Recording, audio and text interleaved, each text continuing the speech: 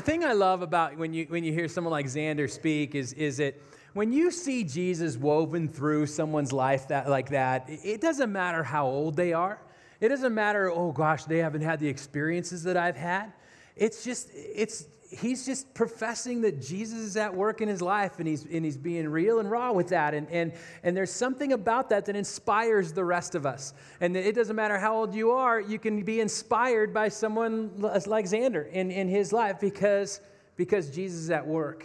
And so that's why we got to be telling our stories. We got to tell people what's going on inside, because it ultimately is the story of Jesus, and Jesus is at work, and it can inspire people. So I so appreciate the courage that Xander had in sharing the story with us. It's why we want to continue to share Ascent stories. Hey, we are going to continue on in the series that we've been doing on Trailhead. This is a series. This is actually we're coming near the end of this series. We've had small groups that have been meeting that's been talking about it as well. If this is your very first time that you've been here, look, the whole idea with Trailhead is this: we thought about the fact that you start at the beginning of a trail and you begin a journey and you begin an adventure that you have with the Lord. And this is an adventure that you discover some things. And we wrapped it around the themes that we've had around this church: to know and to be known and to make him known. That we start on that journey, you're walking on that trail, and you're getting to know that you can know God. As profound of a truth as that is, we can know the maker of the universe. Through Jesus, through his Holy Spirit, we can actually get to know God. And we can actually get to love God.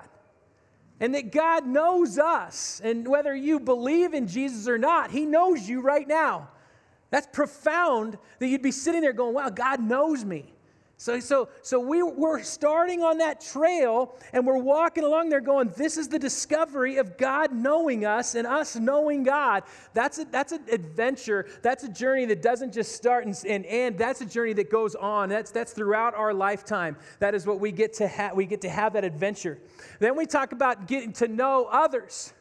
And that on that same trail, you're going to have other people that you're going to walk past, you're going to walk with, that they're going to be walking behind you and be walking ahead of you. There's people on the trail with you that God's going, I never intended you to walk that trail alone. I want you to have other people. I want you to share life on life with other people. And so we talked about that. We talked about how fun that is to just go, I'm going to actually let myself be known by others, and I'm going to know others. Because God wants us to share in this life together. So we talked about who your and is in your life, that you're walking going, this is Bill and other people that are walking with me. Last week, Maurice and Jim, man, they gave what I believe is one of the best moments we've had as a church.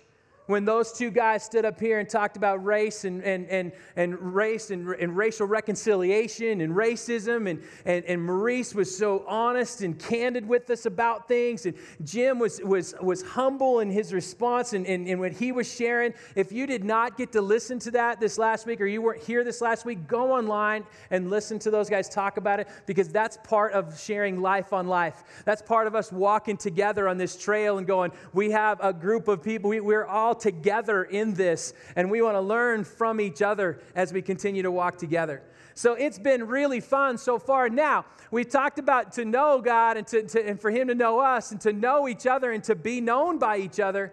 The next one is to make him known.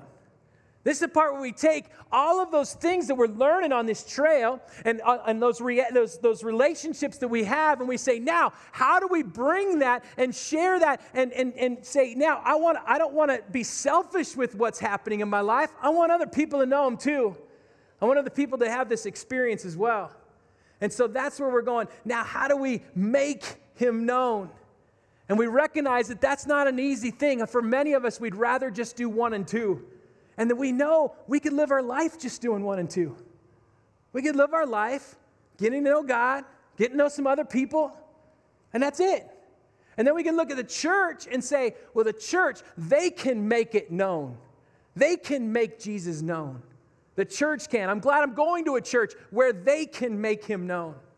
But you guys, the church is not a brick with just a bunch of walls or curtains. The church is not an institution. The church is a movement. The church is a movement of people.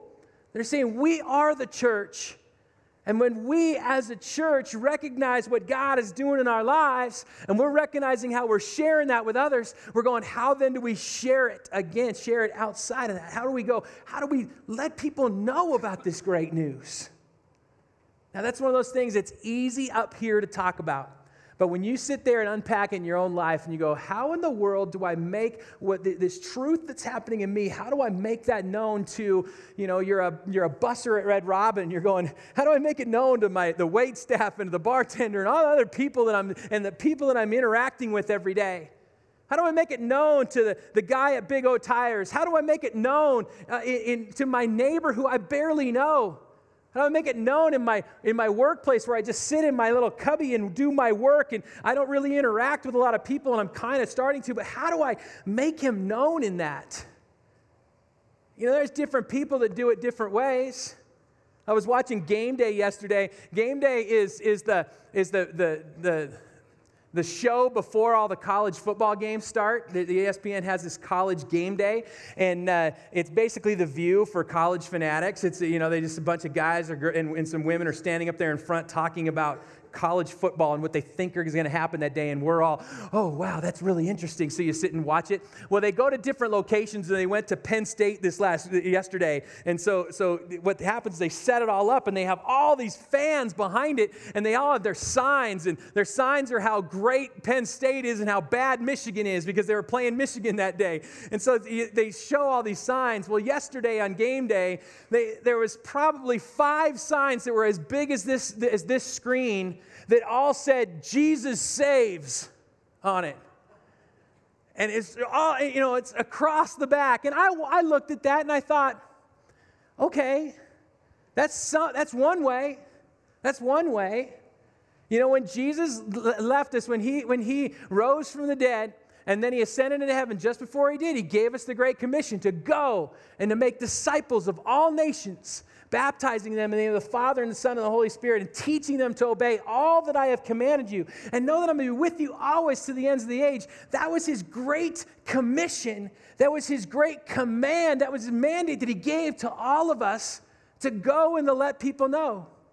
And for some people, they choose to do it that way, with a big old sign. For other people, they do it a different way. The way we choose to do it here at Ascent is through relationships. And we believe that you can go that. I'm discovering God in my life. I'm sharing life on life with people. I'm developing relationships. And in that, how can I help but also share this truth that has beaten my heart? And so we choose to share it in relationships. There's lots of different ways to do it. We tend to do it in relationship. But even in relationships, it's difficult. When you think about your roommate, when you think about your classmates, you think about a family member, and you're going, how do I share this truth to my family member that I've known for a long time? How do I share this with them?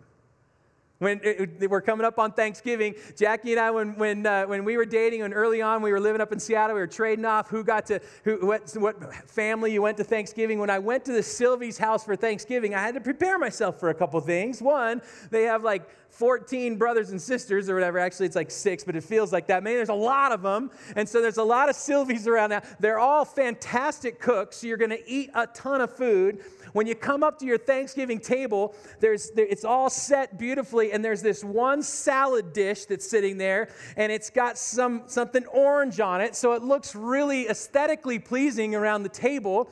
But I know what it is now. It's tomato aspic. It's sitting there on the table, and I have to prepare to eat this tomato aspic.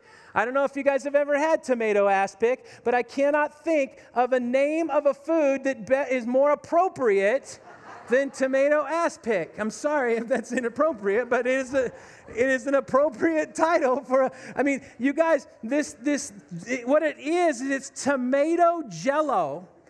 Tomato jello with celery in it and a dollop of sour cream on the top over a bed of lettuce.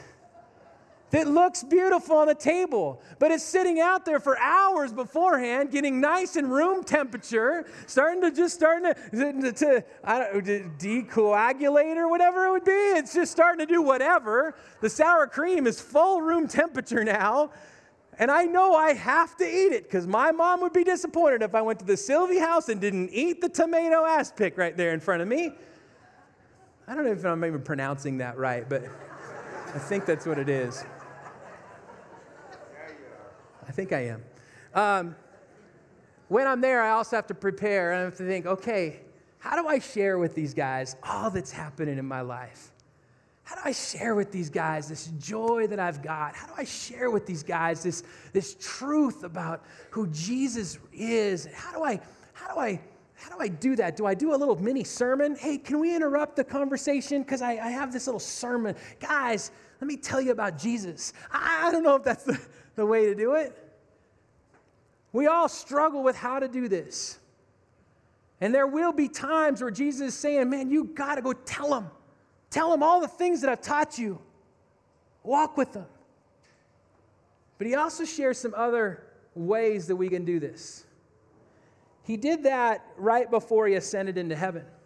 If you rewound just a little bit to his death, and just before his death, he gives us something that says, you want to make me known? Here's a way to make me known. We're going to unpack that. Let's pray. Father, we thank you that you speak to us. And we pray today, Lord, that you would speak to us of something that I don't think any of us are very good at and know what to do with. Speak to us about it, because this is too good a truth. This is too beautiful for us to just go, I don't know what to do, so I won't do anything. God, help us to figure out how we can make you known in this world. It's in your name we pray. Amen. All right, let's go right into Jesus' ministry. So early on in Jesus' ministry, it's really interesting. At first, he would do things. He would do some miracle, or he would do something powerful, and he would tell people, now don't tell anybody. It's great. He'd say, now don't tell anybody. I know I just healed you, but don't tell anybody. And then they'd go off and tell somebody. And then he'd come back, now don't tell anybody. And then they'd tell people. That's the early on. He's going, it's just not, I'm not ready yet. But then as time went on in his ministry over the 3 years of his ministry, he started to become far more pointed. He wanted to make sure people are getting it. He's going, all right, are you understanding that when you're talking about God, you're also talking about me?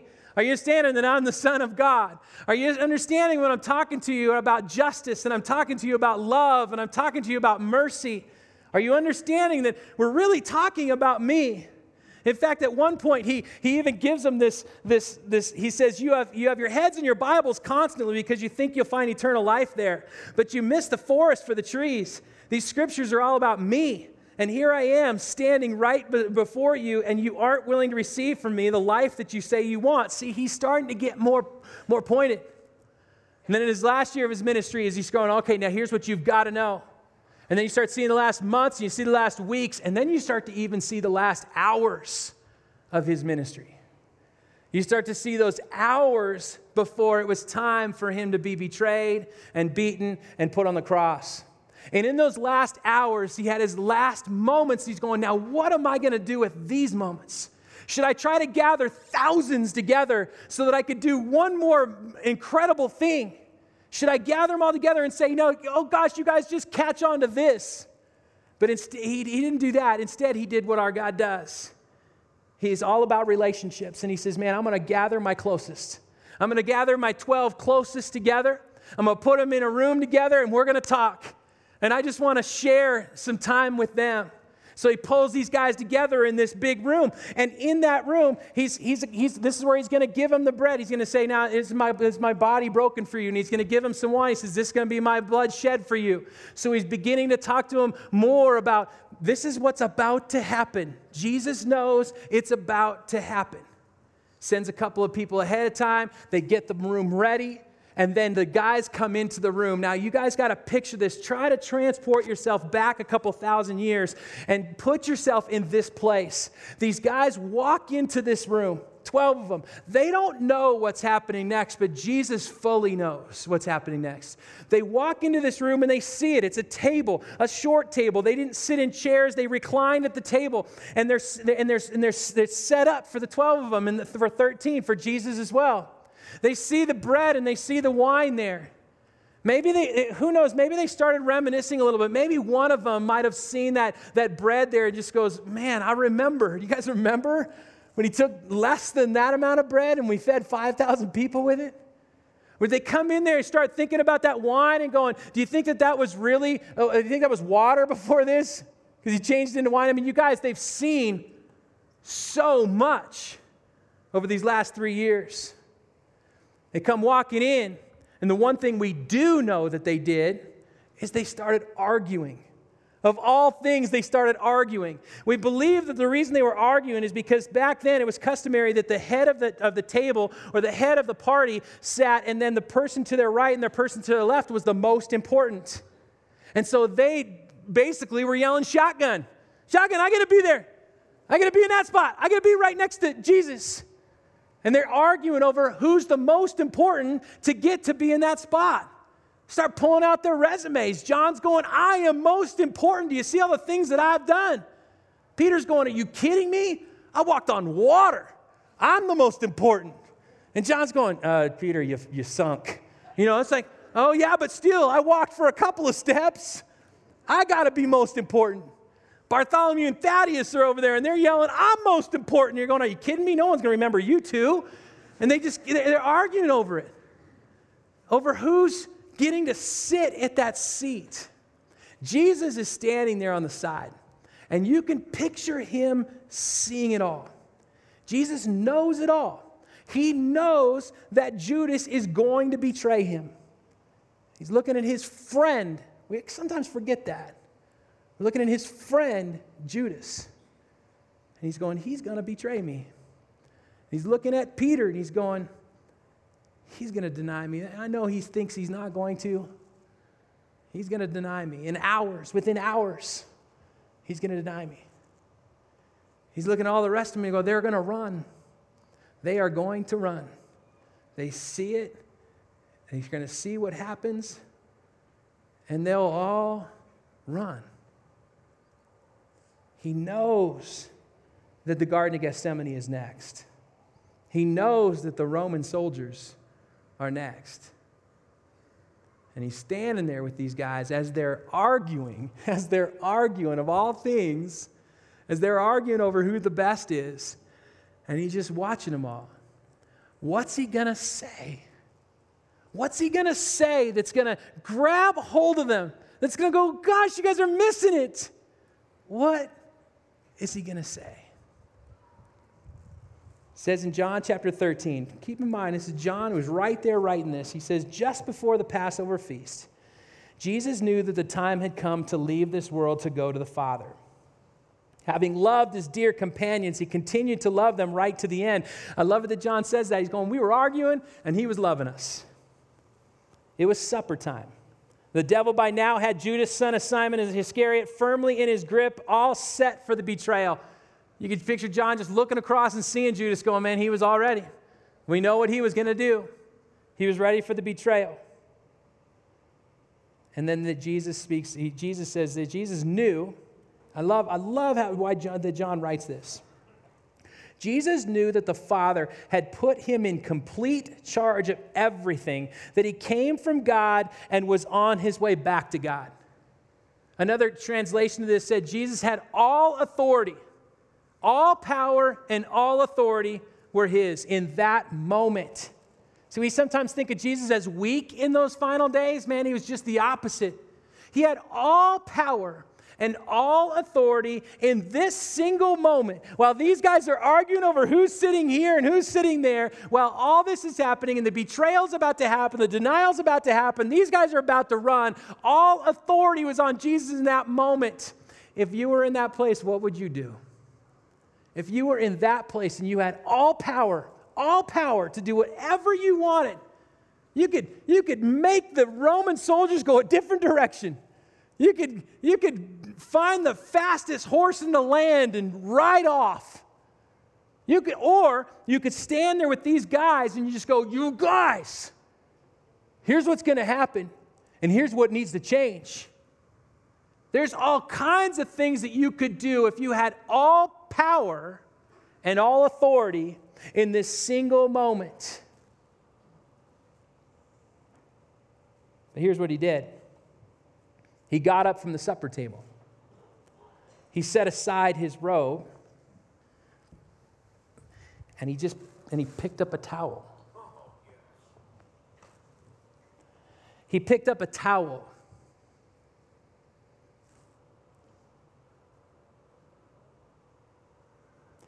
He poured water into a basin and began to wash the feet of the disciples, drying them with his towel. He picked up a towel. All authority, all power on this moment, right before he's going to be betrayed and beaten and killed, with one last thing to say, he picked up a towel. And he did what the little kids would do when they're sitting in, what was customary back then is when you walked up into a building, there would be a little kid sitting at the entrance to the building, and they'd have a little basin of water there. And it was a little beggar that was begging for pennies, and that they would take off your sandals, and you'd dip your feet into this basin, these ugly, gross feet that have been walking through Jerusalem and walking through the mud and walking through, and you would get your feet washed by this little kid asking for pennies. And Jesus is there with his disciples, and he picks up a towel. Can you imagine if you were one of the disciples at that point? And how you were just arguing, and all of a sudden you just stopped, and you're going, what is he doing? He is the King of kings and the Lord of lords. What is he doing? Peter actually did that. He said, what are you doing? If anybody's going to wash anybody's feet, I'm washing yours. You're the King of kings. You are the Savior of the world. I am going to wash your feet. Jesus said, no, I'm washing your feet.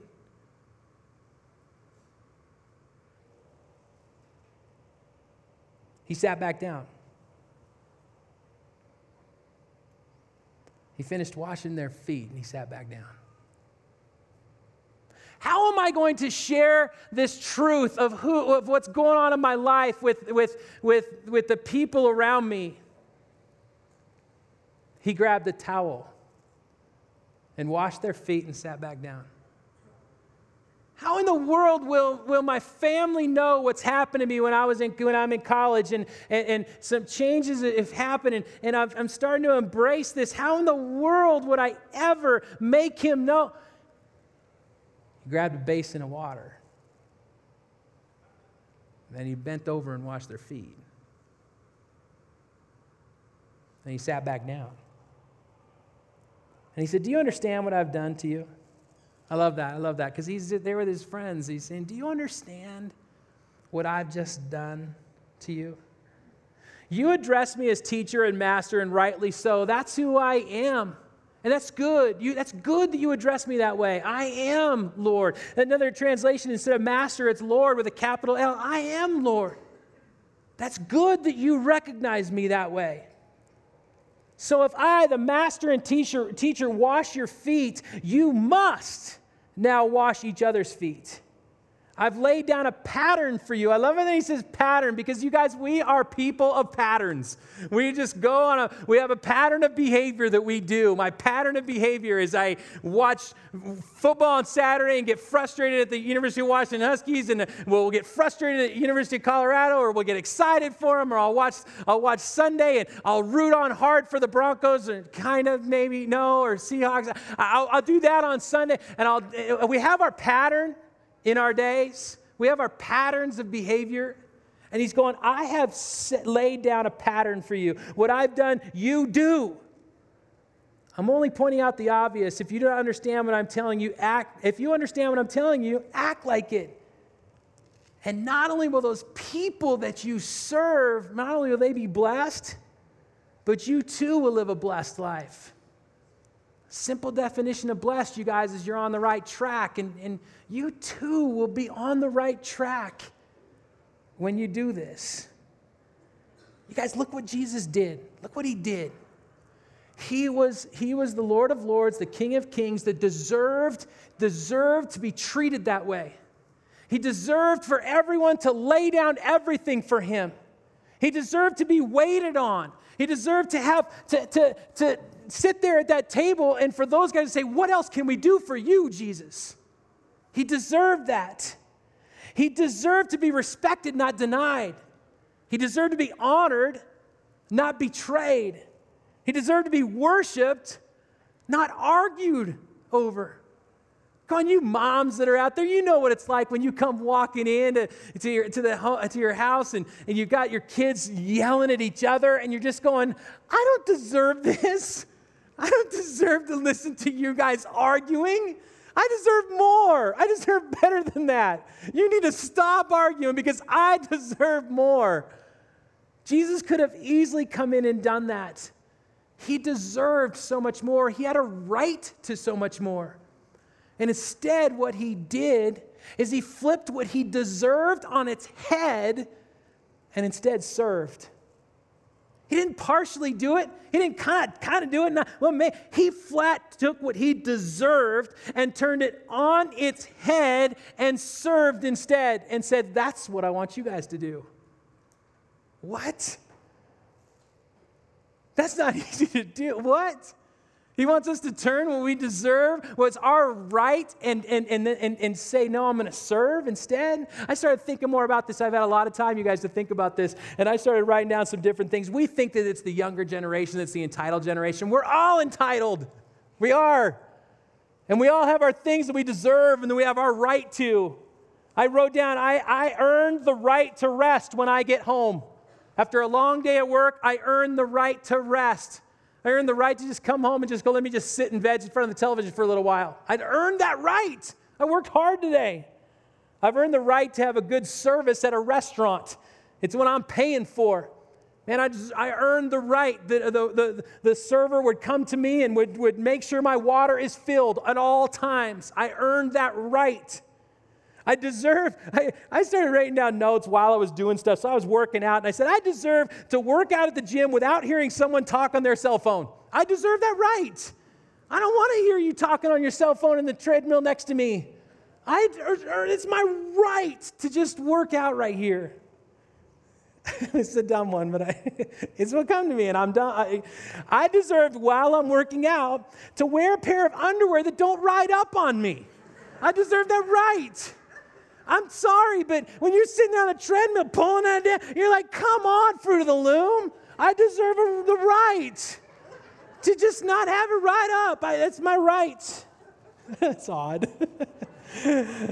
I deserve to take a break from doing the dishes. If I've done the dishes 3 straight days, I deserve the 4th day off. I do. And if you don't give me that 4th day off, I'll let you know. I'll let you know by how hard I'm banging those pots and pans together as I'm washing them. How that silverware slams into the drawer as I'm emptying the dishwasher. I'll let you know because I deserve a break after 3 straight days. I deserve to drive down the road and I deserve to not get cut off. I deserved, as I'm merging on, that the car would go, I would merge and the car would go. I deserve that. I don't deserve 2 people going together and now I'm third. That's not the way it goes. I deserve it. I deserve to hold the remote because I'm the dad. I deserve the last piece of bacon for the same reason. I deserve to be rewarded. I went out of my way. I sacrificed. I did things that make me go outside of my comfort zone. I worked harder. I gave up my day off. How many of we said that? I gave up my day off. I had 50 other things I would much rather have done. I deserve to be rewarded with a pat on the back or some sort of compensation. I deserve respect. I've worked hard to get here. I've paid my dues. I deserve the recognition for all I've put into it. I deserve some luxury. God, I've been working for you for 24 years. 1 year at a country club, is that too hard to ask? I deserve some sort of luxury. You know, we even do this in our prayers. We do this with the Lord too. I deserve to know. How many times have we prayed that? God, I deserve to know.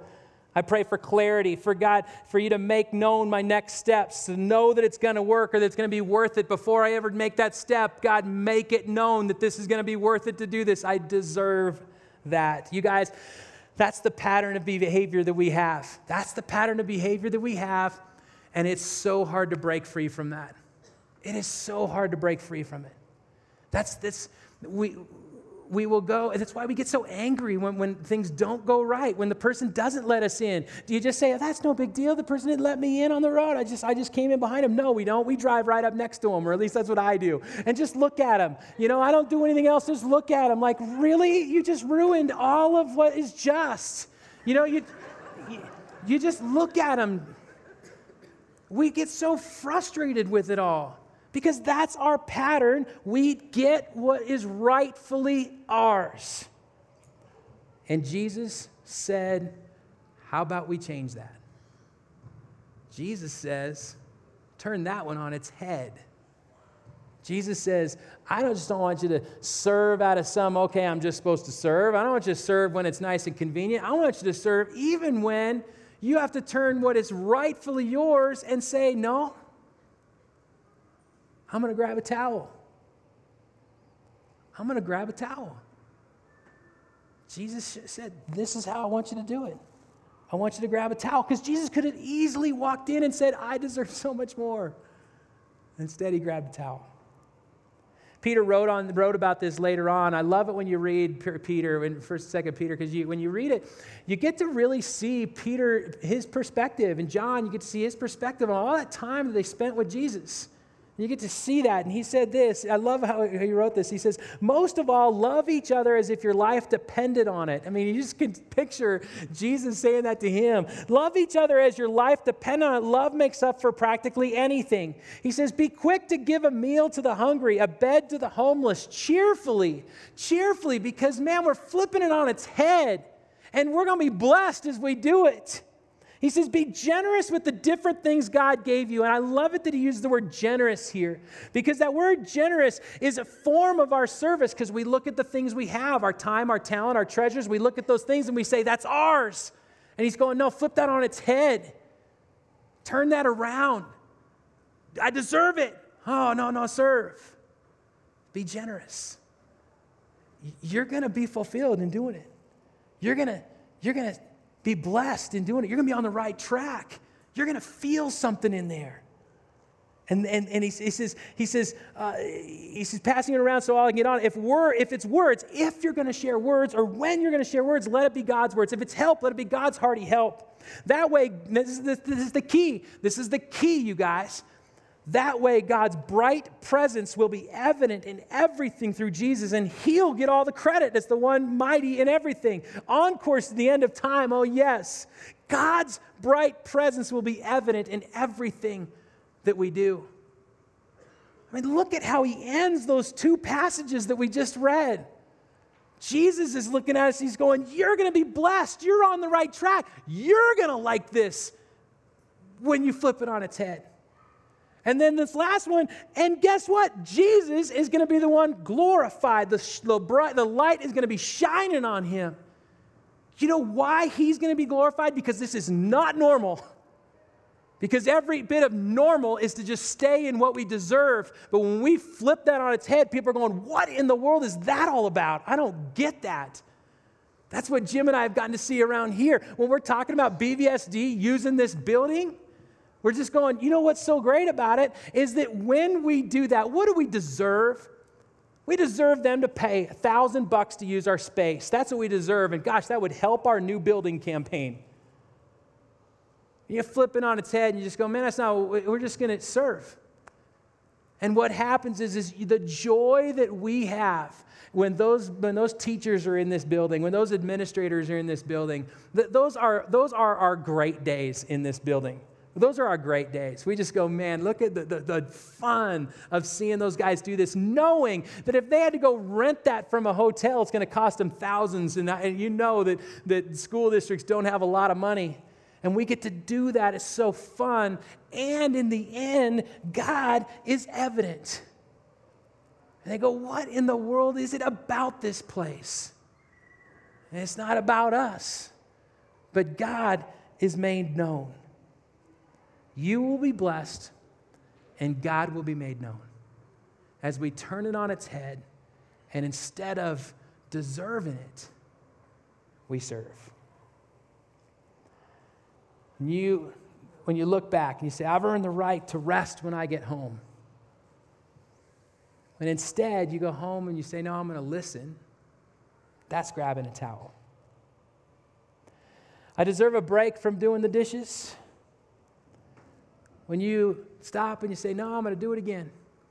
And when I do, I'm going to get to see, I get to sit back and maybe I'll stop while I'm doing it and watch my wife and my daughter's interaction with each other. Man, that's grabbing a towel. You're at Thanksgiving dinner. You're scraping all the tomato stuff off. And you're doing those, that's grabbing a towel. That's making him known. When you feel like you need to be rewarded for all the work that you've done and the day off that you spent gathering pumpkins outside for the entryway, it's grabbing a towel. When you think you deserve respect, when you stand there and you see your co-pastor in front of a council of people, and you go, I want to be up there too. And God's saying to you, grab a towel. Grab a towel and just keep serving.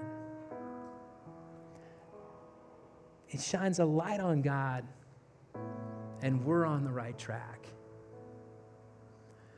Mark said to us, Jesus did not come to be served, but to serve and give his life as a ransom for many. He's saying, now you guys go do that as well. You want to make him known? Grab a towel. Father, I pray that you would help us in our pattern of behavior that is so about what we deserve. It's just what we've done. It's our right. If anybody had rights, it would have been your son. And yet he grabbed a towel. Help us, Lord, in those moments that we are the most stubborn, that we're the most us, the most saying, no, not this time, not this time. I pray, Lord, in those moments you'd help us to remember what your Son has shown us in what would become the darkest hours, that he showed us in that room. In that moment, grab a towel. And Lord, may our marriages be blessed because of it. May our relationships be blessed because of it. May our interaction with our roommates and our classmates and our teachers be blessed because of it. And Lord, more than anything, may you be seen because of it. And that you would be known because of it. Help us to recognize those places to grab the towel. It's in your name we pray. Amen. Amen. Because of your